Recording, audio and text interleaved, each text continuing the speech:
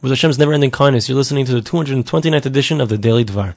Chafetz Chaim points out at the end of this chapter that when do we say that it's a virtue to give off a fifth, to give off 20%?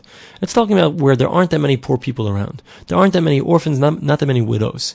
But if a person lives in a place, lives in a town where there are many poor people who really need the money, so it's not just a virtue, it's actually considered something which everyone is mechuyev, everyone has an obligation to do, to give off 20% of one's income to make sure that these people are taken care of.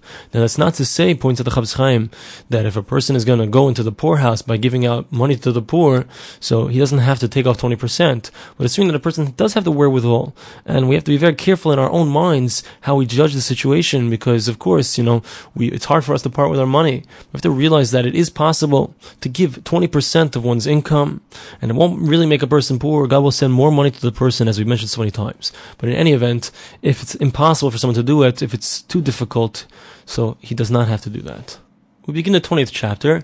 In this chapter, we'll explain how much a person should spend on charity. So he brings down the Gemara in Ksuvis, on Daf Nun, page 50. It says over there that the sages, they made a decree in Usha, that if a person is going to spend money on charity, he shouldn't spend more than a fifth, 20%, and the reason is that if a person spends more than that, so it could come about that he's going to have to take charity himself. We don't want him to get to that point, and therefore we don't do more than 20%. However, if let's say the person is an incredibly, fabulously wealthy person, and by giving more than 20%, he's not going to end up having to take tzedakah, to take charity from anyone, so then there's no problem, and it's permitted.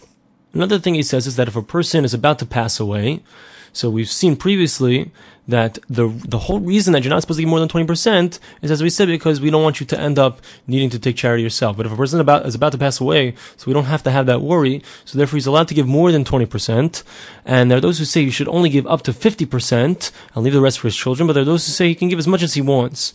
And this is something that we find in regards to Mar Ukva, a certain person, an Amora in the Gemara, that he said right before he died, he thought about how much tzedakah, how much charity he's given in his lifetime, and he said to himself, the way is long to get to heaven, and I don't have that much food, so to speak, for the journey, so I better give tzedakah now while I still can, and let me give this charity while I still can. And therefore he gave out a very large amount of his money to tzedakah, to charity, and it was at least 50%, if not more.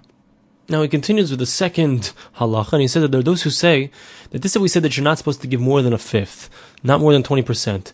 That's if he's going out looking for people who are poor, looking for causes to give to, and to give out the tzedakah. But if let's say people are coming to him that they're poor, and they're hungry, they don't have any clothes, so there's an obligation on the person to make sure that they get all of their needs, to cover them, to give them clothing, and to give them food.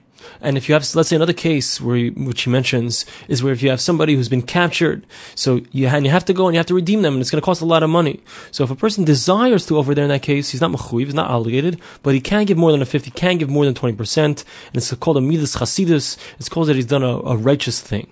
Also, an important point that he mentions is, when is it just called a righteous thing and it's not an obligation? Only if the person is not going to die there when he's rotting in jail. But if this person is on the verge of death and needs to get to the hospital and they're not letting him out, and you have the ability to give more than a fifth and you don't, so then you've done an aveir, you've done a sin, heaven forbid, because there would be an obligation. Your money doesn't come before someone else's life. If you have a choice between your life and someone else's life, so then we would say that if I have the last bottle of water and I'm going with someone else in the midbar, in the desert, so I'm supposed to drink it first and I give it to my friend. But in this regard over here, so your money doesn't come before your friend's life. So therefore, even if it's going to be more than 20%, one would have an obligation to take the money and save someone's life. Pikuach nefesh, saving a life, is doiche, is going to push away any of the isurim in the Torah, any of the forbidden things in the Torah. Certainly, a person would have an obligation to spend whatever money he can in order to save someone's life.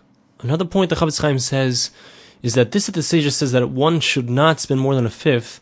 So he says it's specifically talking about where you're mevazvez. That's the word of the sages. When someone spends, or even the word could be translated as wastes. When someone is giving away the money that he needs to live on, so then there's no obligation to do more than a fifth. But if, let's say, it's a small amount that a person wants to give, let's say he made a little bit of extra profit that week, he got a bonus from his paycheck, and he wants to take that money and he wants to invest it in his olam haba, in his future world, in his life that he's going to live for all eternity. He wants to take that money, he wants to give it to tzedakah. So a person would indeed have a right, the ability, it wouldn't be a sin at all, or transgression of the words of the sages, to take the extra money and to give it to tzedakah, even though it's going to end up being that he's giving more than a fifth total. Emir Hashem, with God's help, we'll speak more about this concept in the next Daily Dvar. Thanks for listening.